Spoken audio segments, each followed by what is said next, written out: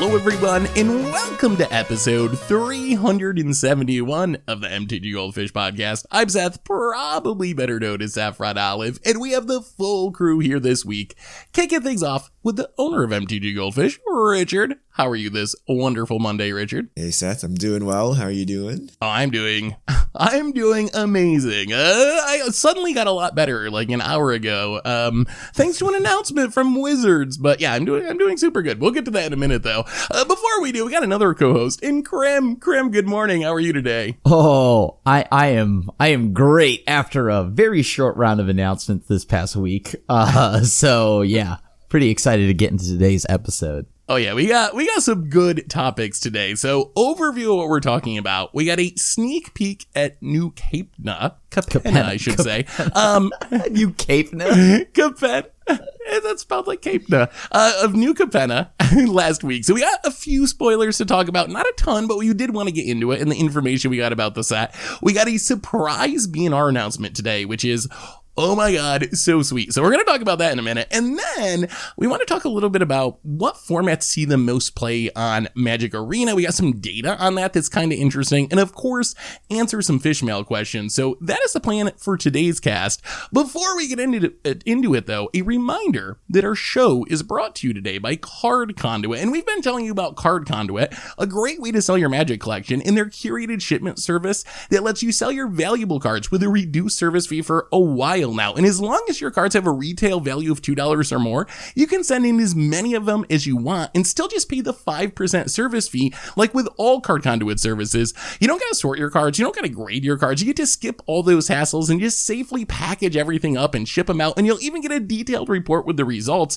So you can check out Card Conduit's curated shipment option as a way to buy list with fast processing, optimized prices, and the low service fee of just 5%. And you can even get another 10% off by going to cardconduit.com/mtggoldfish. Card Conduit, they're the easiest way to sell your Magic cards. So thanks so much to Card Conduit for supporting the show.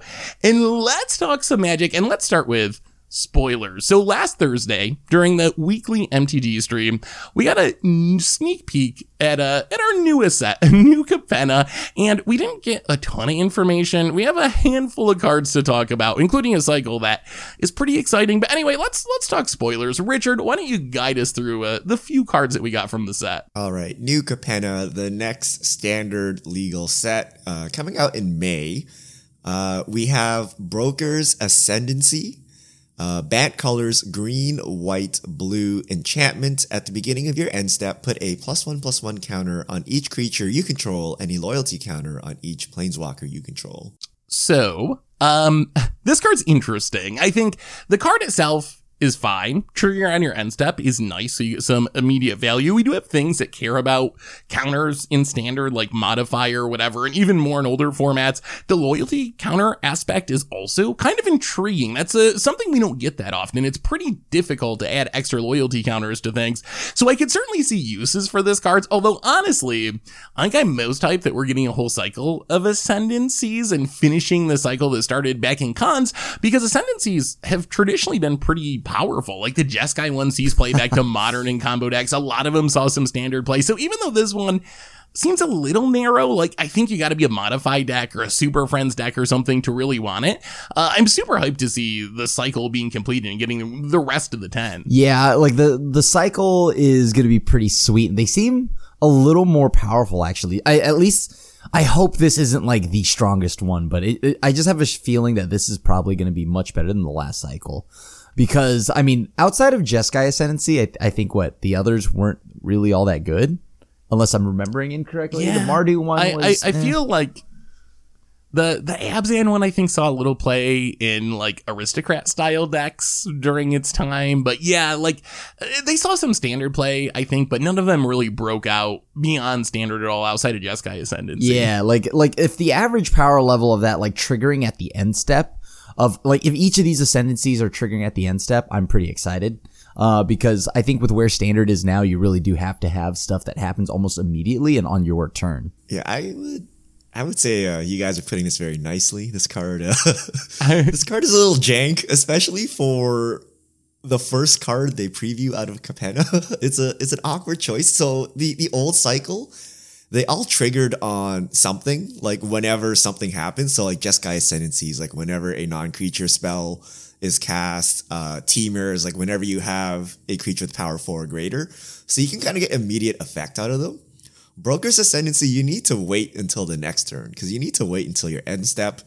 So you've already attacked, and then you get counters, and then you hope to untap with everything.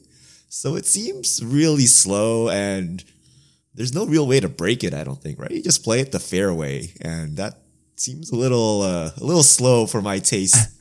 For 3 mana of like 3 different colors, and you have to wait the next turn to get some value, and even then the value is a little questionable. So I hope the rest of the cycle is actually more hasty. Like you can get immediate value out of it somehow, like either on your cast triggers or maybe before combat or something, and get in there. But yeah, I mean, yeah. What do you think? What do you think about this in commander decks? Like, is this like, let's say you're playing a counter theme deck or a Super Friends deck? Is this in consideration? Is it an auto include? Do you not even think about playing it at all? It's just not enough. Where do you come down for commander purposes? Auto include. This card's great. If you can play it in these colors, hell yeah. I this is exactly what I want, right? I don't have to do anything. It just accrues value on its own. I don't have to pay mana. I don't have to cast anything. I just have to have planeswalkers, right? Or a creature. So, like, I definitely like that a lot more.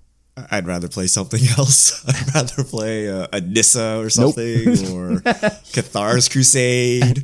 Like, there's a lot of things that add counters, but like much quicker than dirtily watch me build my board and then wipe everything before I get to attack. Maybe if you had like Doubling Season and like Super Friends out or something, you can go like ham with this. But I mean, if you already have a Doubling Season, like, do you really need this card, right? So yeah. I think I'm a little higher on it than you are, Richard. Like, I don't think it's like insane or anything, but I think it's powerful enough to see play. Like, if I was playing a counters theme deck in Commander, I would probably run this. Like, triggering on the end step is nice. It's not, immediate, like, beginning of combat, so you get to attack with your newly buffed creatures or something, but you're still getting something the first turn rather than having to wait till your next upkeep. So that's helpful.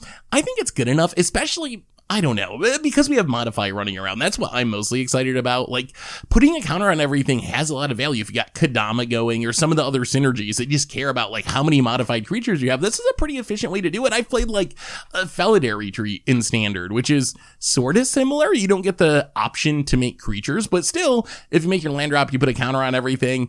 It's a fairly powerful effect. So I think this card has a chance to be good, but I definitely think it's not busted or anything like that. It's I think a solid mid-tier rare, I would say. Isn't Retreat like much better and like less mana intensive, like less color intensive? That is the challenge with all the ascendancies, honestly. And I think that's easy to overlook. You see it and you're like, okay, 3 mana, that's sufficient. But 3 mana of 3 different colors is kind of another question. So that is definitely a concern. Like the number of decks that could potentially play this probably won't be very high, because how many decks are going to be in Bant mana? So that definitely does limit its potential homes, I would say. Although if you are in those colors, I think this is roughly as powerful, I would say, as Felidar Retreat. It's like less mana. You don't get the upside of maybe making creatures, which is a problem, but you also don't have the downside of needing to make land drops, because sometimes you don't have a land and you don't trigger your Felidar Retreat. Krim knows all about that. Yeah. Like, Krim, you probably never have triggered a Felidar Retreat, but you would trigger this every turn. Plus, I think we're overlooking the Super Friends part. Triple activate Felidar Retreat on the same turn, though, Seth. That's true. This also That's true. is powerful in its own way, at least standard speaking, because of the exact same, like, people are overlooking this too. It's that multicolored cards are at an all-time high right now. Kaido is absurdly cracked in standard. Why? Because nothing removes him. So it gets around the Vanishing Verse. That's a big deal. It is. It seems like, okay, normally, like, I am the biggest advocate of like, oh, if it, I'm gonna have to make sure it's worthwhile if it's like, gonna die to Doomblade or a removal spell. This card and Kaido, they're 3 mana, they're multicolored. Those are hard to deal with right now. And that's being seen throughout like multiple decks and whatnot. Like the Orzhov control deck is now like trying to figure out how to like kill it, and like I'm seeing people play whatever the black-white spell is with Flashback that exiles a permanent when they sack a creature, because But the issue is they need it to be instant speed now because Kaido phasing out. So like this is another one of those things, right? I mean, we've also seen in Alchemy the nerfed version of the 2-mana 1/1 or whatever, the 2-mana 1/1 that puts a counter on your combat step. That got moved to the end step. And that still gets played, right? Of course, that's on a creature, on a body, and much earlier on the curve and much easier to cast. But because this is multicolored, I do think this effect is worthwhile, much like Seth has mentioned, modified. I mean, and I also think, like, we might be overlooking the Planeswalker aspect a little bit, which I think is a meaningful upside. We've seen some Super Friends decks already in Kamigawa Standard. Like, that's been a thing. We got enough strong Planeswalkers that you can kind of build around them.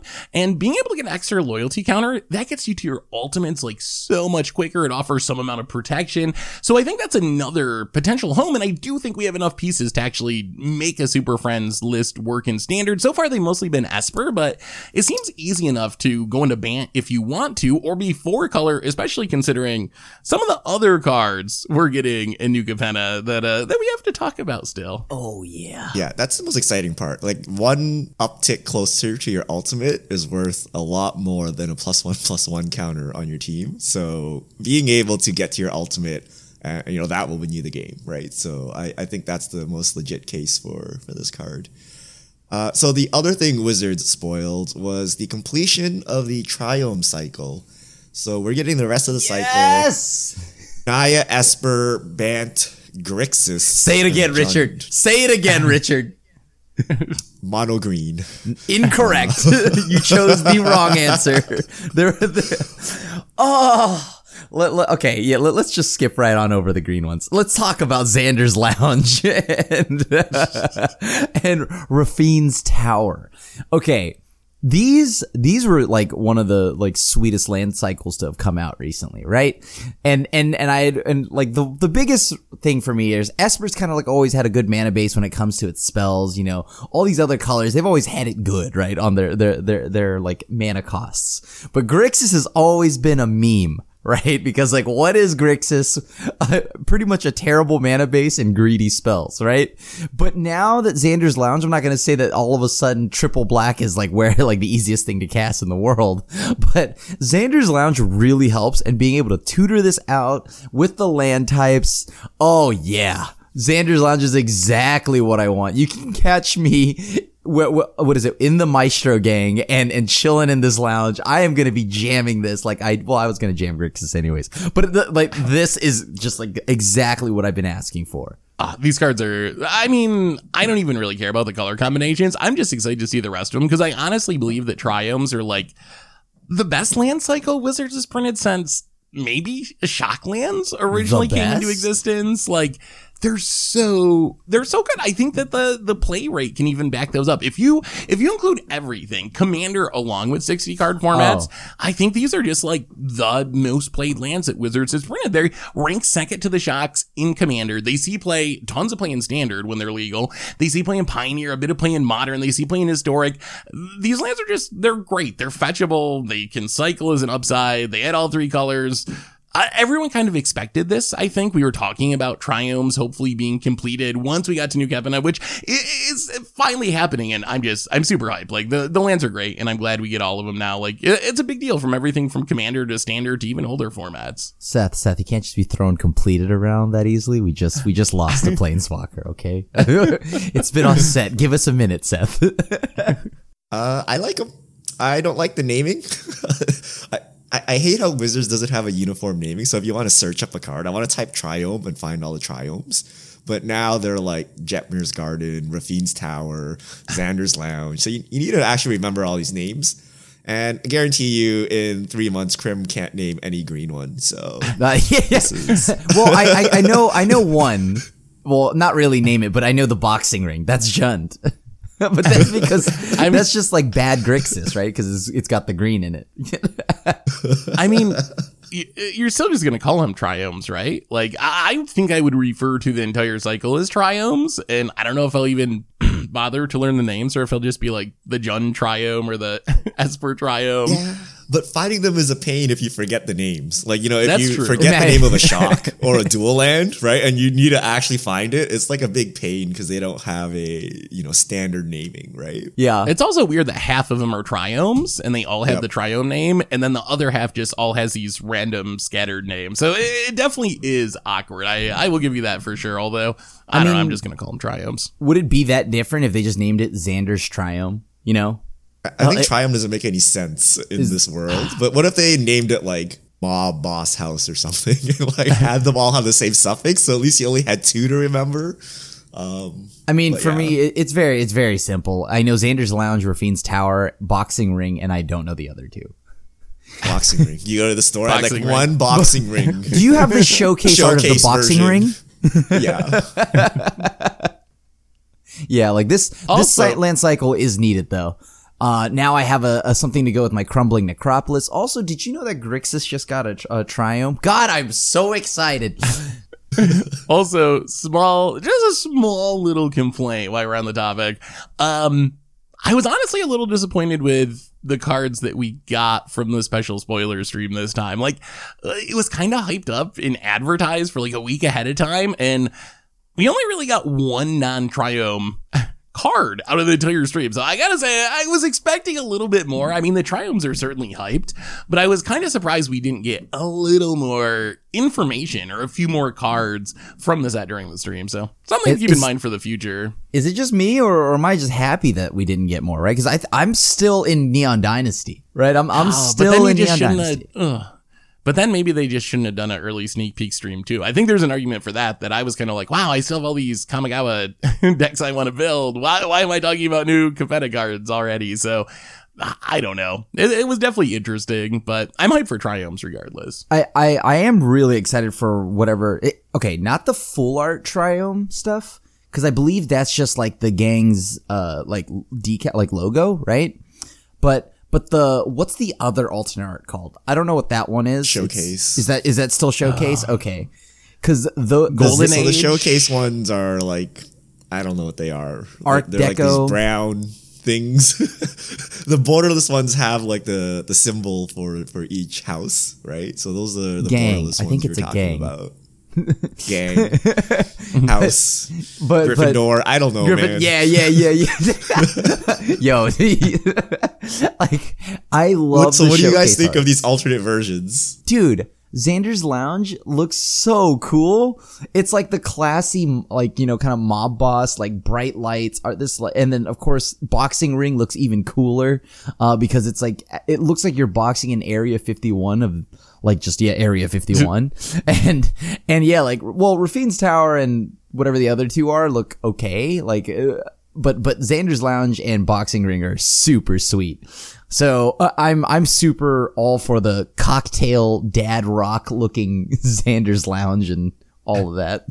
I don't really like the borderless versions that much. I'm kind of mad. They're all very gold and don't really, I don't know. They don't really describe their colors very well to me, which I guess is on theme with the past triomes for the borderless versions, which They do. also didn't really look like their colors that much.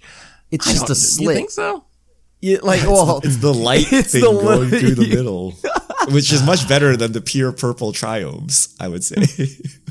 I do like the showcase a lot, though. At first, the border was a little bit, I was unsure on the border, but then the more I thought about it, I don't know. It reminds me of like Vegas and just like gaudy over the topness. So I think it fits the what I'm imagining the flavor and theme of this set to be. So even though it took me a little while to adjust to the showcase frame, I really like it, and I love the art on them. I think the art is like top tier for sure. can you hear think the the art- saxophones and the swing dancing? Can you hear all of it?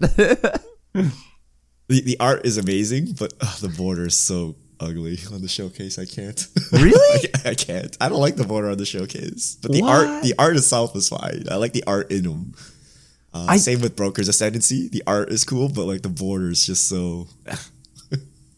Yeah. I think it makes sense with the style they're trying to go for. And I specifically think the border around the showcases are super sweet. And then it just complements the art.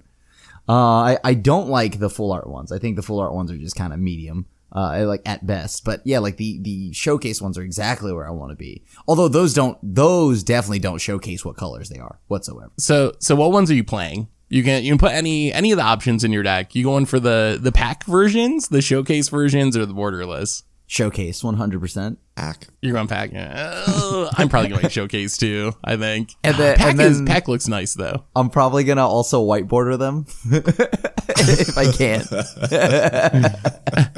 Of course you are, Graham. Of course Yes, you are. of course. So one other thing I want to ask you all about the preview stream before we move on. What do you think about the little bit of information we got about the families or the gangs or whatever, the color combination? So this is like Shards of Alara shards, essentially. It's the 3 colors that Marrow compared it to like Khans of Tarkir as far as getting a lot of support for the 3 color pairings. And we got some weird tidbits about like Bant being demon lawyers, which is like really, really strange. Apparently, Grixis is vampire assassins. We have druids coming back in Naya. What do you think about the themes of these families? More hype, less hype, don't care? If this means I can make a Grixis Vampires deck for Commander, throw me, like, I am on board. I am down with the Maestros. I was down with Grixis no matter what, because, ride or die, but like, if the color combination for Grixis to be good as Vampires, then sign me up. I'm an aggro player next tier. Surprise, Nissa has joined the Maestro. No! No! I don't know. It depends on how Wizards makes the cards. Whatever they say doesn't really matter to me, but when I see the cards, depends if I like them or not. So far it's just whatever. I don't care. We'll see if they're cool cards or not. And cool flavor wise, not just power wise, right? So we'll see how it goes. I'm really intrigued by Bant Demons. Like that's just something I actually searched for demons after they announced that was what the family or the gang was about, and I don't believe there's any demons in all of Magic's history in those colors. So I'm really curious. Is there one that's not on? I searched on Moto. Maybe there's one that's not on Moto that I that I missed. I could have sworn there's. That's why, because you looked on Moto. I'm pretty sure there's a Commander deck one, right? And it's like got green in it. Like I don't remember. Let me see here. Green demon. I'll see if I can find it later. But I could have sworn there was a recent. Oh, there's Daemogoth Titan, I guess, which is hybrid Golgari mana. That's the one that's in standard, like the 11/10 for 4 that sacrifices stuff whenever it does anything. So I guess that's like sort of green. And then I guess Garuda is also a Demon Kraken, which is blue-black hybrid mana. So I guess maybe those like sort of kind of count a little bit, but it's still pretty color shifted. I'm definitely intrigued by how the color shifting goes, and interested to see Grixis Vampires, and we haven't had Druid support in a while. Also, this is the set that gets Commander 2022 along with it, so we're getting the full run of 5 Commander decks, 1 for each color combination. So we're gonna get a ton of exciting stuff out of this, and I'm super hyped. But we should probably move on, because we got another surprise topic. This morning I was preparing for the podcast and I was like, oh, what are we gonna talk about other than spoilers? And then Wizards came through with a out of the blue BNR announcement. Richard, what did that announcement actually say? All right, effective immediately. Lurrus of the Dream Den is banned in Pioneer and Modern. And in Pauperland, we have Galvanic Relay and Disciple of the Vault banned. Expedition Map unbanned. Expedition Map unbanned? What? So no, I'm just kidding. Pauper, I haven't really played Pauper recently. I don't really have a strong opinion about those. I'm trusting that the new Pauper panel is doing the right thing for the format. So what I'm hyped about is Lurrus being gone. Oh my goodness. I am so incredibly excited. Lurrus is the card I wanted banned in Modern, and Pioneer's like a bonus. I want it banned everywhere. I want it to not exist, but I wanted this for a long time. I was really disappointed when the last BNR didn't do anything for Modern. I thought maybe that meant Wizards didn't think that Lurrus was a problem. So this is a huge gift for me personally, but also for the Modern format. Like Lurrus is just, it's such a miserable card in so many different ways. It's always there staring back at you. Wizards cited 31% of decks that get 4 wins or better on Magic Online are Lurrus decks in Modern. Our numbers on the site we have a slightly different formula, but I think it was 36%. So 1 out of every 3 decks essentially in Modern is a Lurrus deck. And that means a lot of cards don't see play. Like as a Jund player, you know this, Richard, like you can't play Liliana anymore. You can't play Bloodbraid Elf anymore. These really powerful classic cards for your archetype because they come with this additional opportunity cost of not being able to play Lurrus as your companion. So we've just seen month by month, the Modern format consolidate around Lurrus. Like a year ago, it was 17% or something of the meta. It was all the way up to 31, 36%, depending on what numbers you use. And it just kept heading more and more in that direction. So this not only gets rid of Lurrus, a super obnoxious card to play against and a super powerful card, but it also frees all these other cards that were kind of like shadow banned almost. Like they weren't technically banned, but you just couldn't play them. Me and Krim ran into this in spoiler season all the time where we'd be doing our like top 10 Modern cards and there would be a really sweet 3-drop and we'd be like, oh yeah, this card, it's really sweet. It's powerful enough to see play in Modern, but it doesn't work with Lurrus. So it's not even like in the conversation because you're not going to drop Lurrus to play this card. So I think this is just a great decision by Wizards and it wasn't going to get better. It was just going to keep getting worse as more powerful cheap cards were printed. We're going to see the rate just keep climbing and climbing. So this is just all around really, really awesome news. It has me really hyped to play those formats. And then in Pioneer, Lurrus didn't feel as miserable to me because you don't have like Mishra's Bauble and some of the easy loops for it, but it still saw a ton of play and it still would keep seeing more play. And Wizards mentioned that in their announcement. Like as we print more cards into Pioneer, the Lurrus' share of the metagame is just going to keep growing as there's more and more 2 or less mana value cards that can work with it. So I'm glad they just got rid of it there as well. So I don't know. What do you guys think? Hyped? Yeah. I mean, I didn't think it was like a power level thing. It was just because like the free real estate aspect of Lurrus, right? Like why not? And I'm just happy to that permanents that are above 2 mana can now get played again. Like it is very nice to see, especially as you had mentioned, anytime a new set comes out, it was just like, okay, well, this doesn't play well with Lurrus, or you essentially had to filter whatever picks if it played with Lurrus. So like, yeah, like it's just nice to see maybe different cards get played. Like pretty much as you had mentioned, the shadow ban has been lifted. Thank God we can play Jund again. That's the stupid bobble into whatever nonsense and people calling this deck Jund. I'm like, oh my goodness. Finally, like 75% of the card pool is unlocked. We can play regular cards again. I'm surprised it took Wizards this long. Like Krim said, it's not a play pattern or power level thing, right? It's you have a card that's banning like 75% of your card pool. I do not see how this keeps staying around, yet it did. But Wizards finally got rid of it. Now you can play normal cards again. Your curve does not end at 3. So yeah, I'm very happy about this. I don't know if this makes Liliana any good, but you can now at least try to play it. I mean, I think the other thing I really like about this banning is it feels relatively painless. Because one of the concerns of bannings is it really can be painful to players who invest a lot of money in an expensive deck and expensive cards, and then that deck becomes illegal. But there aren't too many decks that I can think of that are Lurrus decks in the sense that they need Lurrus to exist. Like if you look where Lurrus sees play, Death Shadow, Hammer Time, Jund, Prowess, Burn, those style of decks, those decks all existed without Lurrus. They were fine without Lurrus. So you're still going to be able to play Death Shadow. You're still going to be able to play Jund and Burn and all those archetypes. You just won't have Lurrus anymore. So I feel like this doesn't really hurt players financially too much. And if you had a deck that had Lurrus as a companion, you can probably just keep running that deck. Maybe you throw in a little bit more expensive cards that you can actually play now that you don't have to worry about the companion restriction.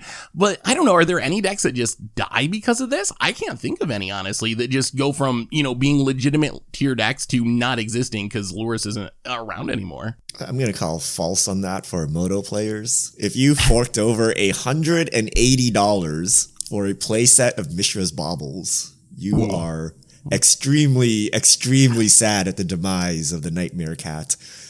Because what do you do with Baubles now? Nothing, right? So So yeah, your archetypes are still alive, but there are some pretty expensive cards, at least on Moto. In paper, baubles are about like $10, $11 each, so it's not too bad. But the $200 bauble nerf is is gonna hurt those Moto players.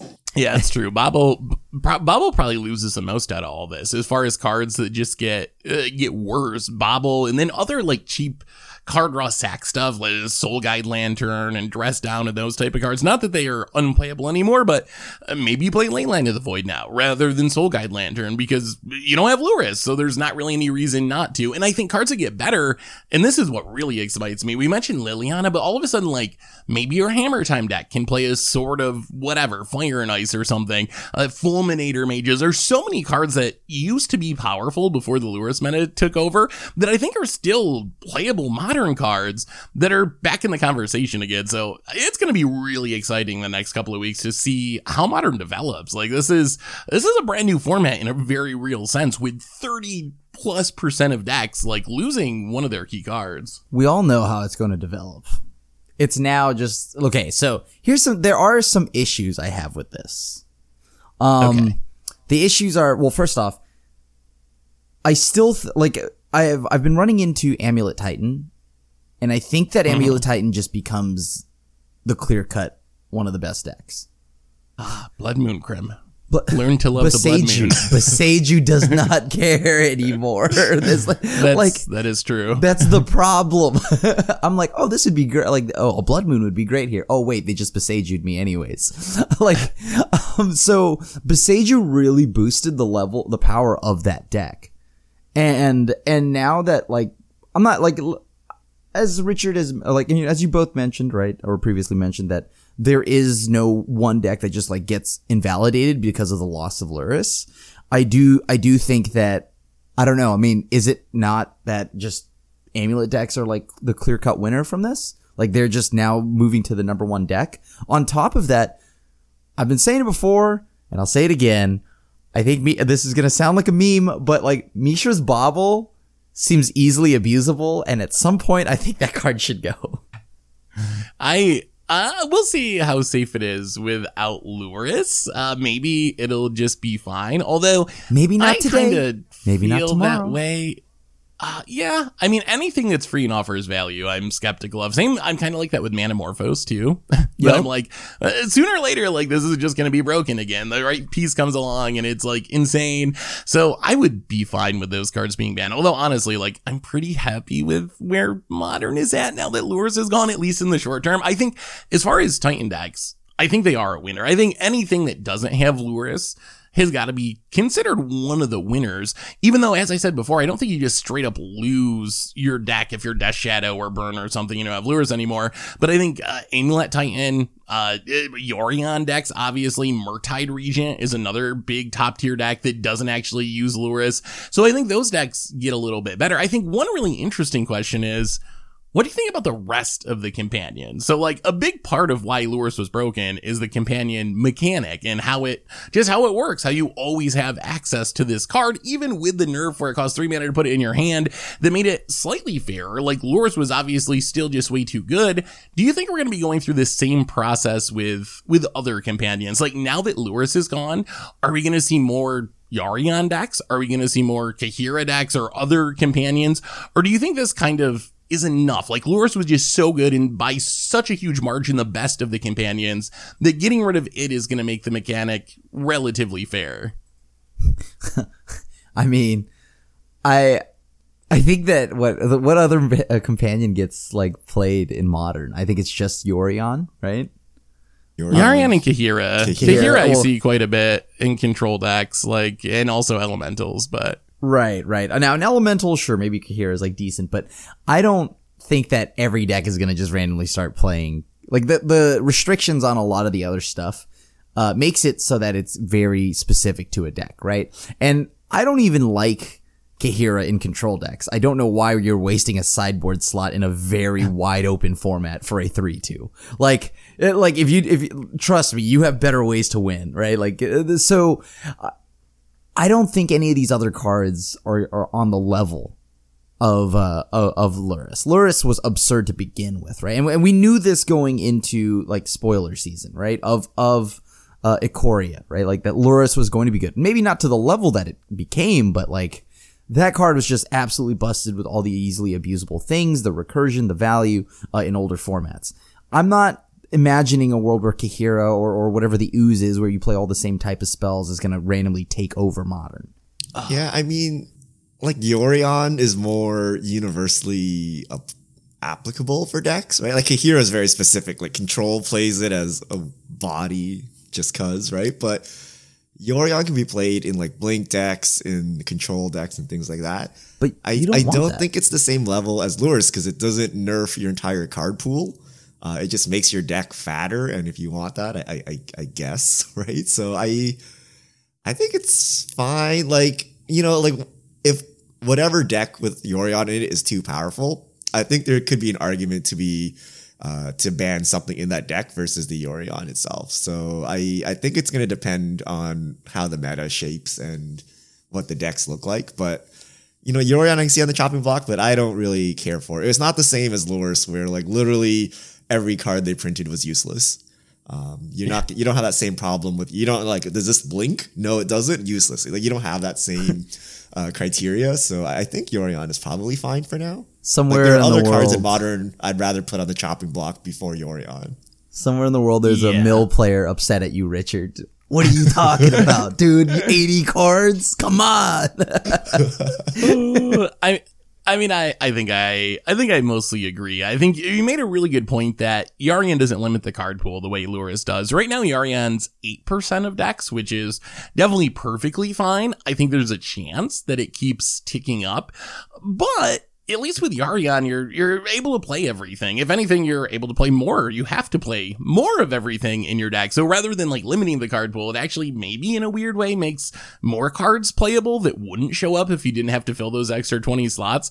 So I think if we got to a point where Yorion was, you know, like Lurrus, pushing, you know, 35, 40% of the meta, that would be a concern. Like any companion being at that rate would be a concern. But I definitely agree that it's not nearly as problematic, even if it is popular as Lurrus would be. So I think Modern, maybe it's in a good spot, or at least we'll see. Like, it's going to be interesting to see how the meta shakes out from this. Worst case, something else is broken. Primeval Titan or some of the Modern Horizon stuff ends up being the big winner out of all this. And then we can always ban things again in the future. But for now, I'm just so excited not to have Lurrus staring back at me like every other match or every third match that I play in Modern. Like, it's just such a big relief. It was deflating. It's like psychological warfare. Every time you fire up a game and you see the Lurrus staring back at you, I just kind of like groan inside. It's like, oh, this again, every time. So I'm super excited for Modern. What about Pioneer? Any Pioneer thoughts on this, or...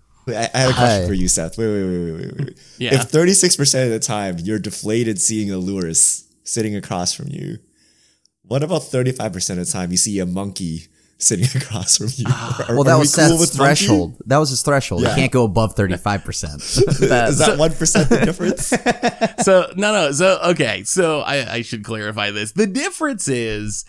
Lurrus is always there. I want to say it's always in your hand, but it's not technically in your hand. But it's always there from the beginning of the game, looking back at you from the exile zone or whatever it is.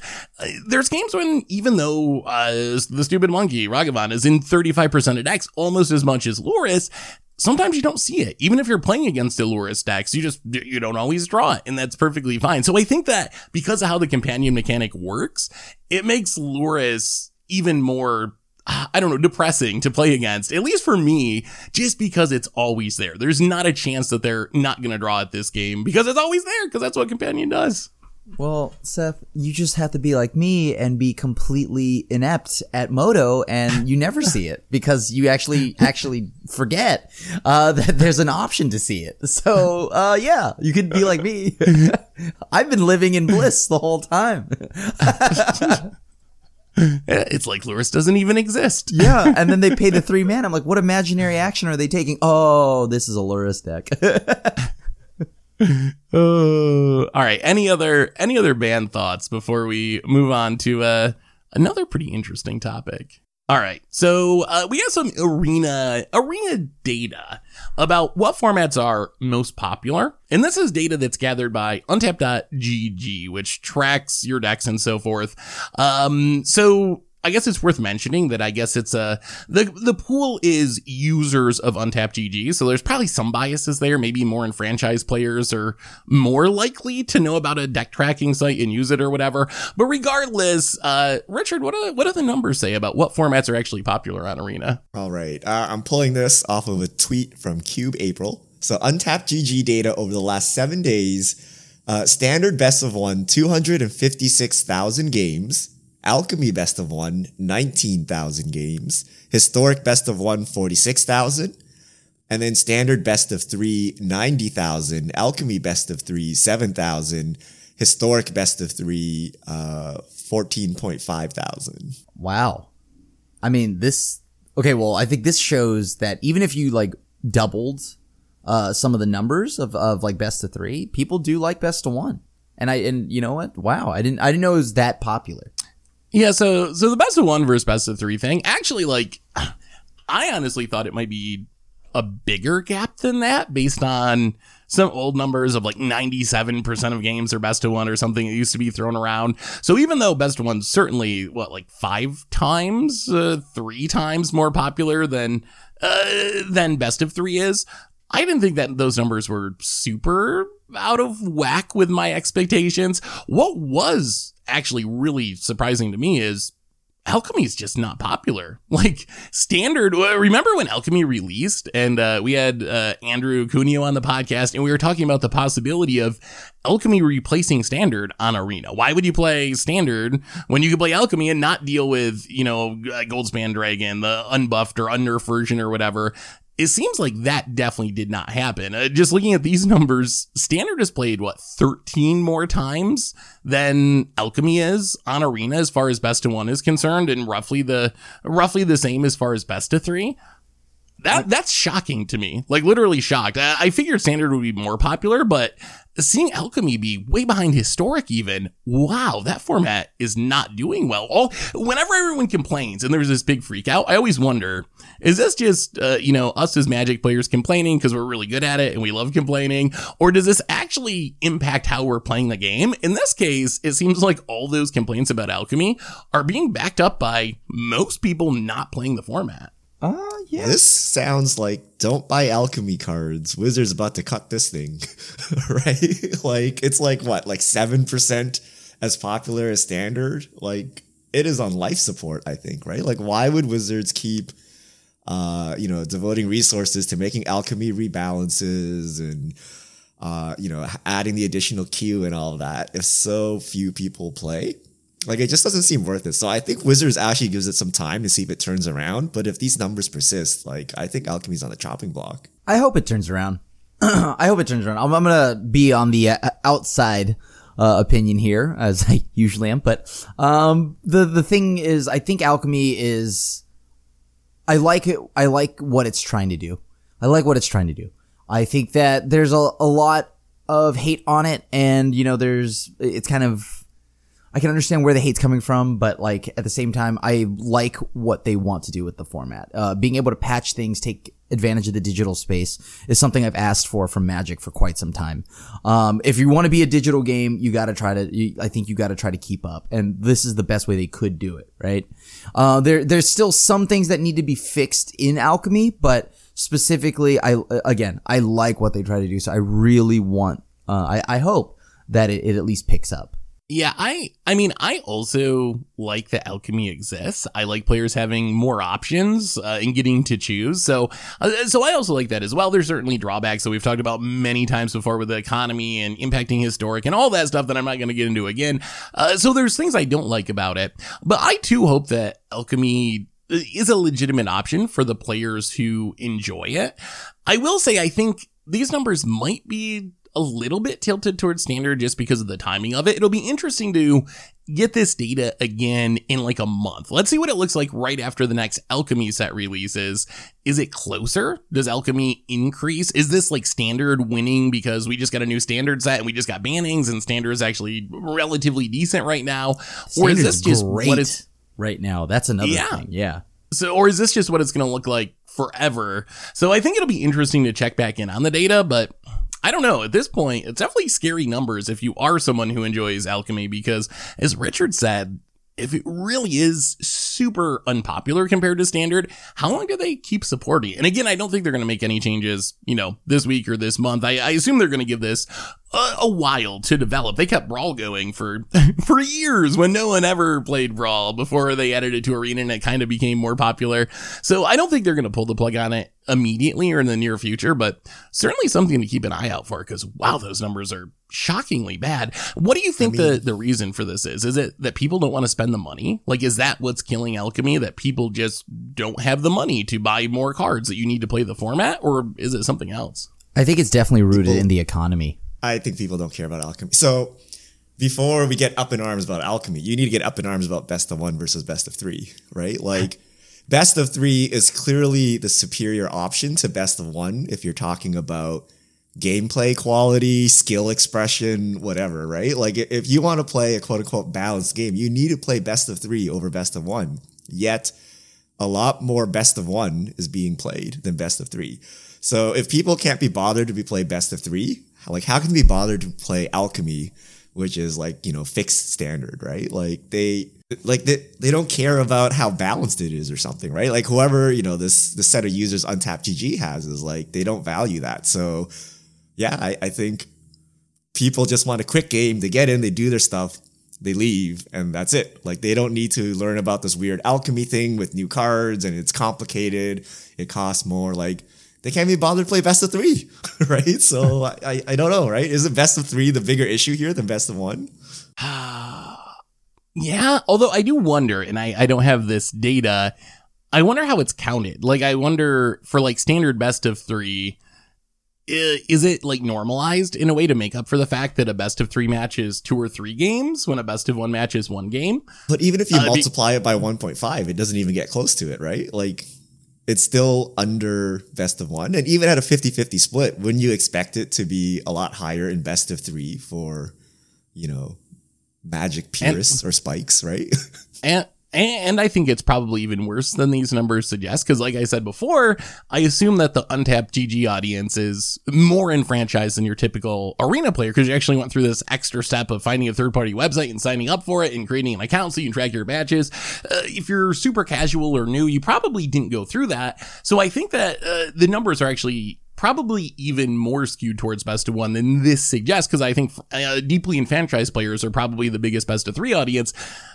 Yeah, I mean, I heard some people, I was reading the comments to this post on the Magic Arena Reddit where people were talking about it, and a lot of people said, well, I can't play best of three very easily on mobile. I like to just get on my phone and play a quick game while I'm, in the bathroom, taking a dump or whatever. Like, I can do a best of one game in that amount of time, but I can't do a best of three game. And that was kind of the overarching theme of why people play best of one, was essentially, I just don't have the time. I don't know if I sit down to a best of three game, if I'm going to run into Krim playing, his control deck, and it's going to take me 50 minutes to finish a match. If I do a best of one game, I know it's going to be over in 10 minutes. And if I got to do something else, I'll be able to do that. So I think there are reasons that best of one is more popular. I really hope that, and I think they have, that Wizards has taken a lesson that it doesn't work well as a tournament format, though, because every time we've actually tried to do competitive best of one, it has not gone really well on the tournament stage. So anyway, any other thoughts on our arena data or anything else we talked about before we answer some fish mail questions? All right, Richard, take it away with some fish mails. All right. If you have questions, send them to @MGGoldfish with the hashtag MGFishmail, and we'll get to your questions on air. Here's a question about triomes that we got triomes, so we should we should talk about that. Corel_Daybreak Games recently announced that they expect Moto to bring in 9 to 10 million in revenue this year. I thought it'd be higher given the price of tickets and packs. Is the player base just small now, or do you think folks just go infinite? I mean, it's kind of like I'm thinking, like, does like a rental program have anything to do with that? That's what I was going to say. I wonder how much of that is because of the rental programs, because a lot of players don't have to give Wizards really any money, or Daybreak really any money. You got to pay $5 to make an account. But if you're using rental programs, you don't really have to spend much more after that. And you go infinite in leagues at a 50% win rate. So you don't even have to be like super, super good to go infinite as far as getting your entry fee back and being able to play more in more matches. So I bet that's a big part of it. And I wonder if that'll be actionable from Daybreak. Like, I wonder if this change could get Daybreak to do a subscription model or their own like official loan program of some kind, because I think that's where most of the money is going at this point on Magic Online, is people are paying it to rent the cards rather than buy the cards.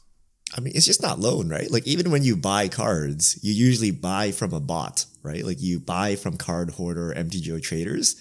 That money does not go to Wizards. None of it goes, right? Like, only the initial purchase, whoever bought the card originally. And then for the rest of the life of that card, it's being traded between players. And it's the same in like the reason like we have secret layers now, right? Like, when you bought a card off Card Kingdom or SCG, like, they're making the money, right? And then when they buy from someone else to buy list and then they sell back again, Wizards doesn't see any of that money, right? So that secondary market is generating all the revenue, which is why you see with Arena, there is no secondary market. It all goes directly to Wizards' pocket, and they're making lots of money from it. So yeah, I think it's just part of like the model they have and the fact that they don't get a cut of secondary sales. It's not like eBay or something where you have to pay a fee, or like TCG Player, you pay a fee when you do a transaction. It's like free.